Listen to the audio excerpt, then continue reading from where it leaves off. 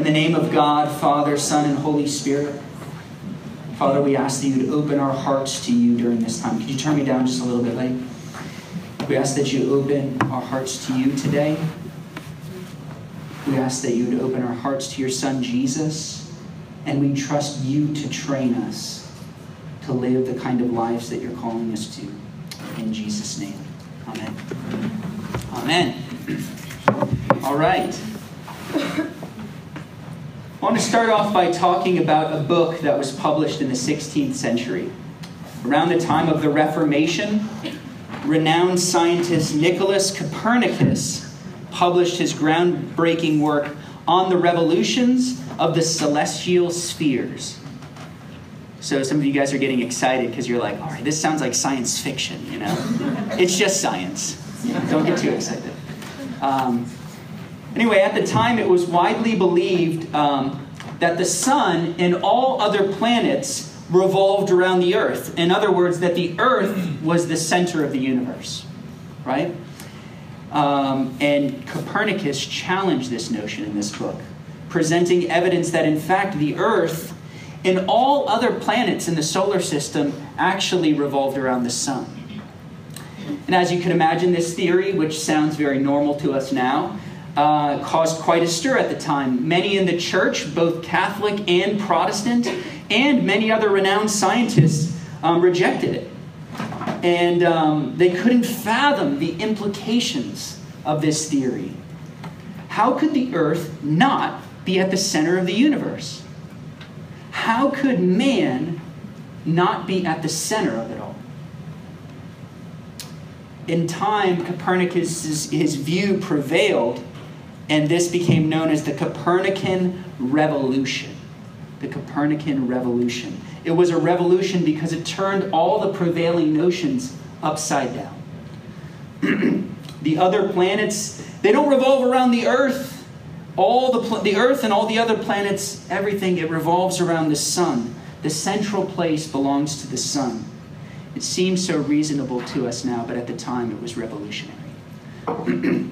And I think that something like this is at work in the story of the Scriptures as well. Right? Genesis 1:1 says, "In the beginning, God." That's the first few words of the Bible. In the beginning, God. So God is the only one there. God is central. God is king. A fancy word for this worldview is theocentrism. A God-centered worldview. Theocentrism. It's a way of looking at reality that puts God in charge. It says He's the author. His commands are true. Everything He does is beautiful and wise and good. The Scriptures teach that in the beginning, God created everything. The light, the stars, the water, the land, the animals, and the people. But sometime in our distant past, our human ancestors who were created free began to question the centrality of God. What if the things that God says are not true? What if they're not for our good? What if He's a withholding God? What if God doesn't really love us? And for the first time, instead of trusting our Creator, we trusted our fears and our bent desires. For the first time, we put ourselves at the center instead of God. And the result was anthropocentrism, a man-centered worldview. It places human beings at the top of the heap. It says that reality must conform to our wants, to our desires, to everything that makes sense to us. A man-centered worldview assumes that if it seems hard for us to obey, God must have made a mistake in asking it. Or if we can't understand the reason why God commands something, then it must not be true. If we can't understand the reason, it must not be true. We're not obligated to obey. That's what we say. So on the other hand, a theocentric, a God-centered view of the world assumes that the Creator knows us better than we know ourselves. The Creator is always just and right in everything He does. He's always reasonable in everything that He commands. A man-centered worldview says, how could it be true if I have such a strong desire for the opposite? How could it be true? I have such a strong desire for the opposite. Adam and Eve said, how could it be wrong when it looks so good? Right? Alexander the Great said, how can my kingdom be enough when there's another to be conquered? Joseph Smith said, how can one wife be enough when this other woman looks so attractive? Pharrell Williams said, clap along if you feel like happiness is the truth. My own personal definition of happiness. That must be the truth, right? Now, does God want you to be happy? Of course. But according to God, you're not going to find it in the fruit. You're not going to find it in another wife. You're not going to find it in conquering another kingdom. A God-centered worldview says that there are many wayward desires within me. So I need to learn to keep those desires in check with the Creator's design.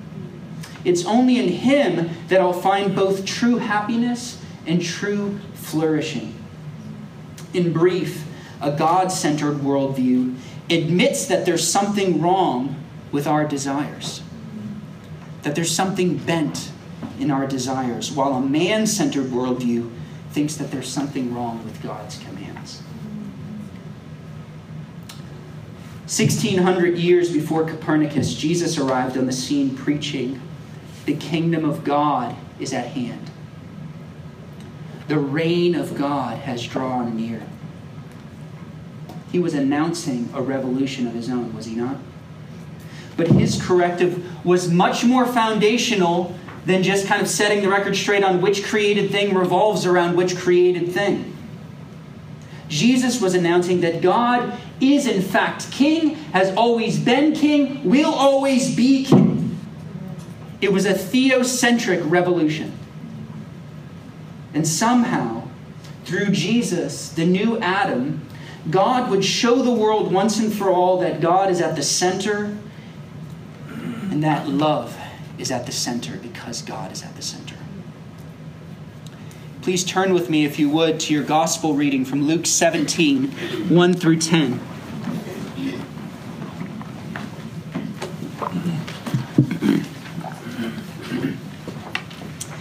In this passage, Jesus presents a very God-centered view of the world. He has a very God-centered view of sin, a very God-centered, a very God-sized view of forgiveness. When the apostles are resistant, Jesus is not afraid to remind them that God is the master and they're his servants. And in the end, we'll see that God himself is the servant king. So beginning with verse 1, Jesus said to his disciples, "Temptations to sin are sure to come." This is Jesus' honest evaluation of a fallen world. He says temptations to sin are sure to come. You know, the metaphorical and literal billboards are they're going to keep coming at you guys. You know? Materialism and lust and gluttony and store up your treasures on earth. We can't trust every wayward desire of our hearts. And Jesus had to deal with all of this when he came in the flesh. Scripture said he was tempted in every way just as we are, yet was without sin. And so we don't have a right to a temptation-free life. That's a lie we tell ourselves. Humility is not insisting that we deserve any better treatment than Jesus deserved. Temptations to sin are sure to come, Jesus says, but woe to the one through whom they come. So, in other words, temptations are going to flow, but don't let them flow through you. Don't become a channel of sin and temptation in the lives of others. The Greek word for temptations here is scandala. That's where we get our English word scandal. And at this time, it became a synonym with this idea of a stumbling block, like a rock that gets in your way and it trips you up. It makes you fall. Bible commentator William Barclay says, Jesus said that it was impossible to construct a world with no temptations, but woe to the man who taught another to sin, who took away another's innocence. Friends, do you realize that being an agent of temptation is the way of the devil? That's the way of the devil. That's satanic. That's what Satan's been doing from the beginning. He's shown no regard for the sons and daughters of God. He sought to trip them up to be an agent of their downfall. C.S. Lewis says that the trick of the devil is to say, assert yourself and you'll become more like God. But in asserting ourselves, we actually become his slaves. That's the way that it works. And so punishment for collaborating with the devil and tempting others is quite severe. Jesus pronounces this. He says, it would be better for him if a millstone were hung around his neck and he were cast into the sea than that he should cause one of these little ones to sin. And that's pretty severe. Jesus compares two different kinds of stones and two different body parts. And he says, better to drown with a millstone around your neck than to become a stumbling block for the feet of other people. That's some pretty raw imagery there. And so, friends, I ask you, are you engaged in some activity, legal or illegal, that's causing temptation and sin to happen in the lives of others? Something that promotes the defilement of human beings? If so, Jesus warns you to turn from this, to repent, to go back. Turn with me, if you would, to Genesis chapter 4. This is a sort of a paradigmatic story of temptation, the story of Cain and Abel. And I think in this story, we're sort of meant to see Cain as sort of like an Adam on steroids. He embodies anthropocentric man, man-centered man to the fullest extent. In Genesis 4:7, Cain has murder on his heart, and God tells him, sin is crouching at the door. Its desire is contrary to you. Sin is crouching at the door. It's crouching. It's waiting. It wants to trip you up. It wants a piece of you. Its desire is contrary to you. There's a war going on between your desire and what the right thing to do is. He says, but you must rule over it. But of course, Cain ignores God and he gives full expression to the desires of his heart. I mean, he was just following his heart. So again, we're reminded of the words of Jesus. Temptations are sure to come. But we must resist them. We must stand firm and not allow ourselves to become stumbling blocks for other people. So how should we relate to each other? We're not called to be stumbling blocks, instruments of scandal.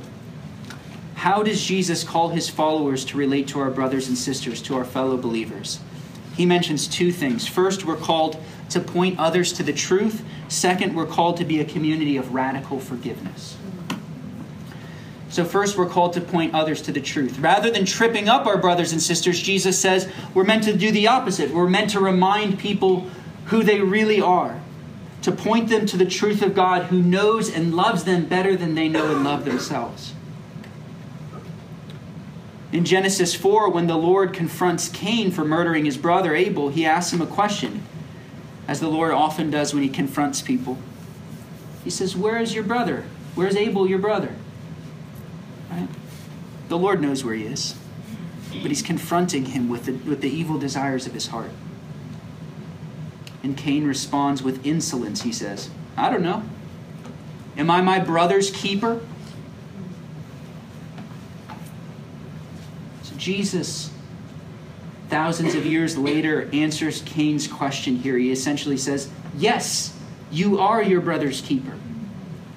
Luke 17:3, Jesus says, pay attention to yourselves. If your brother sins, that is, if a fellow believer in the body of Christ, brother or sister, sins, rebuke him.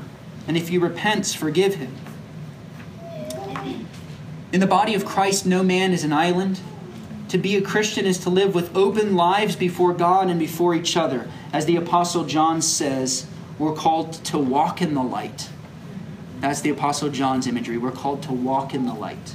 That's one of the favorite phrases of the East African revival.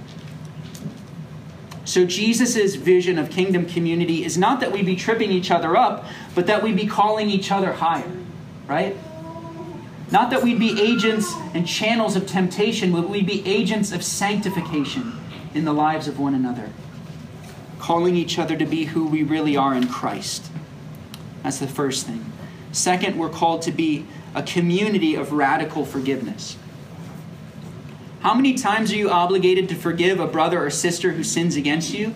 As many as 3 times? That's what the rabbis taught at the time. They had a saying. They said, if one forgives one 3 times, he's a perfect man. So it was considered to be a big deal if you were willing to go that far. I think that would be a big deal in our day too, wouldn't it? I mean, when the gospel reading was being read, I heard one of the children ask their parents, did he say 7 times? Right? I mean, that's a hard thing to do 7 times. Seriously, 7 times in one day. Someone wrongs us and then turns around and says, I repent, and we must forgive them? But it's even worse than that. Because in Matthew 18:22, Jesus goes so far as to say, I don't say to you 77 times, but 77 times. In other words, there's no limit to the forgiveness that we're called to extend to our brothers and sisters. You know, there's only one place in the Bible, one other place in the Bible where the number 77 occurs. And it's right in the story of Cain and Abel. It's right after what we read this morning. We're given his family's genealogy, and one of Cain's ancestors, and they're all really bad dudes, but one of them, named Lamech, is said to be especially evil, and he boasts about his lust for revenge. He says in Genesis 4:24, if Cain's revenge is 7-fold, then Lamech's is 77-fold. That's what he says. If Cain's revenge is 7-fold, then Lamech's is 77-fold. And if you think about it, revenge is sort of the opposite of forgiveness, is it not? The spirit that accompanies revenge is like the opposite of forgiveness. But in Christ, we find a new Adam. Amen. We're given a new family tree. Yes. Jesus talks to his apostles and he says that their propensity to forgive should match even the most wicked man's lust for vengeance. Some of you may remember back in 2006 when a truck driver named Charlie Roberts entered an Amish school in rural Pennsylvania. And he was unprovoked, but when he entered the schoolhouse with a gun, he killed 5 schoolgirls' lives before taking his own life. And when his mother, we don't oftentimes think of these murderers and these killers, we don't oftentimes think of their mothers, you know. When his mother heard what had happened, she decided that she was just going to move out of town. And but members of the Amish community came to her house. Even some of the parents of the victims that night came to her that night, after the night of the shooting, and told her that they wanted her to stay. And then they shocked her even further a few days later by showing up at her son's memorial. In response, the mother was quoted in the local newspaper. She said, "There are not words to describe how that made us feel that day. For the mother and father who had lost not just 1 but 2 daughters at the hand of our son, to come up and be the first ones to greet us. Wow. Is there anything in this life that we should not forgive?" That's what she said. Is there anything? I mean, in light of the unbelievable, the unfathomable forgiveness of this community, she said, is there anything in this life that we should withhold forgiveness for? Friends, the gospel unleashes the power of God in our lives. We're called to forgive not just 3 times, but 7 times in one day. Not just 7 times, but 77 times. The apostles are blown away by this teaching. They say in verse 5, increase our faith. In other words, We're going to need a little bit more from your end if you're going to expect us to do this, right? And it's easy to see why the apostles would react this way, isn't it? Because this kind of forgiveness that Jesus is talking about here, it seems impossible. It seems impossible. But this kind of forgiveness is a reflection of the very gospel itself. And it's ultimately for our good. Our grudges that we nurse, our old wounds, they poison us. The Alpha Course, in the Alpha Course, we're taught that unforgiveness is like drinking poison and hoping that the other person gets sick. That's the effect of unforgiveness, the futility of it. I remember when I was in high school, my friends and I had a basketball coach, and we really hated him. He was a very, very harsh, very exacting coach. He would sort of pit us against one another, and we never won any games. I mean, we won some, but and for 3 years I played under this man, but my senior year I decided to quit the team. And part of it was because there was a cute girl in the school play that, anyway, I'm talking about my wife. P.S. But before I graduated, I wrote the athletic director a letter just enumerating the many terrible qualities of this coach and how he was ruining everything. And I wanted to make sure that it was like on the record, you know? And the sad thing is that even after I graduated, and a few years later he was fired and everything, and a few years after that, man, it still had a hold on me. It was still with me, you know what I'm saying? You know what that's like? I remember my friends and I, we used to still tell stories about him, and sometimes I would have bad dreams. I would have these like mini nightmares where I was like at practice or in a game, and I was just so frustrated with him. And there was just beef between us. And I remember when I was in the middle of college, the Lord was really at work in my life. And I woke up one morning from one of those dreams. I think I had like 2 over the course of that week. And I was like, man, I got to forgive this man. That thought had never occurred to me, that I had issues with unforgiveness toward him. And the Holy Spirit put that in my mind. I said, I got to forgive this man. And I remember thinking, that very notion sounded impossible to me. I mean, this was not a heroic moment. This was not the Amish community, right? But my flesh recoiled at the very idea of forgiving this man. Why should I forgive this man? This was an act of injustice. He was wrong and he wronged me.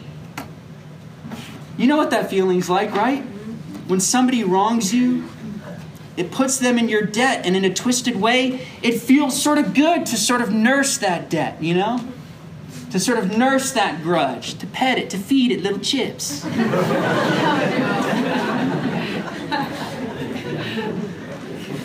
And on the other hand, if you intend to forgive, you're making a decision to some extent to bear the pain of that injustice yourself, are you not?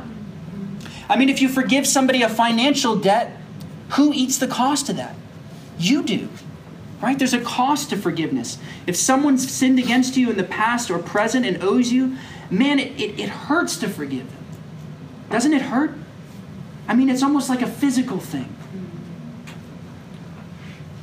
It seemed impossible, but in light of the gospel, it wasn't impossible. Because I was coming to know that Christ bore pain. He bore the stripes for my sins. So I remember just the moment of release and just praying, Lord, help me to forgive this man. Help me to wish his good. Help me to have a heart of love toward him and desire his well-being. And you know what? The dreams, they just stopped like that. It was just that there was a spiritual exchange that happened, and the dreams just stopped. They never came back. Now, that victory didn't come about as a result of my great faith. I can tell you that. It came about as a result of the gospel. That's why Jesus said, if you had faith like a grain of mustard seed, in other words, if you just had the smallest amount, right? The smallest amount of faith, you could say to this mulberry tree, be uprooted and planted in the sea. Jesus is all about things flying into the sea in this passage. You could say to this mulberry tree, be uprooted and planted in the sea, and it would obey you. See, Jesus is trying to replace our man-centered, debt-accumulating worldview with one that's radically gospel-centered. The Croatian theologian Miroslav Volf writes, forgiveness flounders when I exclude the enemy from the community of humans and I exclude myself from the community of sinners. When I exclude my enemy from the community of humans and myself from the community of sinners. In other words, when we are dealing with unforgiveness, we're taking on godlike qualities in our minds. We begin to act like we're the judge. We're the master, right? We're the sort of banker of all the debts against us. And people need to answer to us. Look with me at verses 7 through 10.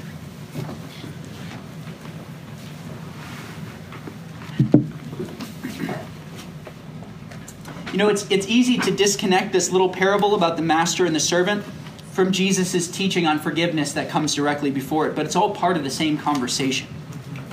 The apostles are like, man, Lord, increase our faith. This stuff about forgiving 7 times, this is very difficult. And in this parable, Jesus is like, hey, who's the boss here? Who's the boss? I tell you how many times this is appropriate for you to forgive. Now, we're like, hold on a second, man. I'm not used to Jesus playing this card, right? But what's he playing it for? He wants them to understand the gospel. It's critical, right? He says, will any one of you who has a servant, put yourself in my shoes, all right? Will any one of you who has a servant plowing or keeping sheep say to him when he's coming from the field, come in at once and recline at the table? In other words, does the servant cease to be the servant just because he's finished half the job? Can we say to ourselves, I've forgiven 3 times, I'm cool. No, 3 times. That's not the way it works. Tim Keller summarizes these verses saying, the problem with acting like a Pharisee and withholding forgiveness is that you're a servant acting like a king. This parable sounds kind of harsh, but in the context, it's about the Lord's command to show grace and mercy. Jesus continues, will the master not rather say to him, prepare supper for me, dress properly, and serve me while I eat and drink? In other words, do the whole job. Do everything that I've asked you to do. And afterwards, you will eat and drink. That's the way it's supposed to work. Verses 9 and 10, does he thank the servant because he did what was commanded? So you also, when you have done all that you were commanded, say, we are unworthy servants. We have only done what was our duty. So Jesus is saying, when we think we're justified in withholding forgiveness, we're actually losing sight on who God is and who we are. Right? There's been some kind of self-deception that's snuck in. We think that the sun revolves around the earth. But when we release someone from their trespasses, Jesus says it isn't because you're their master, it's because of your understanding that you're my servant. And that's the way of Jesus. Our perspective, according to Jesus, should be to say, we are unworthy servants. We have only done what was our duty. Now, this doesn't mean that, we have no value in God's eyes or that God wants us to have like a low self-esteem. I mean, just a chapter and a half ago, the Father's waiting on the porch for the Son to return. The Father's heart is very big for us. But N.T. Wright says, saying we're not worthy of anything doesn't mean that we lack a proper sense of self-worth and self-love. It just means that we constantly remind ourselves of the great truth. We can never put God in our debt. We can never put God in our debt. He never owes us anything. Jesus' point is that this kind of forgiveness that he's talking about is not impossible if you look at it from the proper perspective. If you have even the smallest dose of reality as it really is, a mustard seed of faith, you'll be able to obey what currently seems impossible. Tim Keller powerfully connects the gospel with our ability to forgive. Let me read you what he wrote.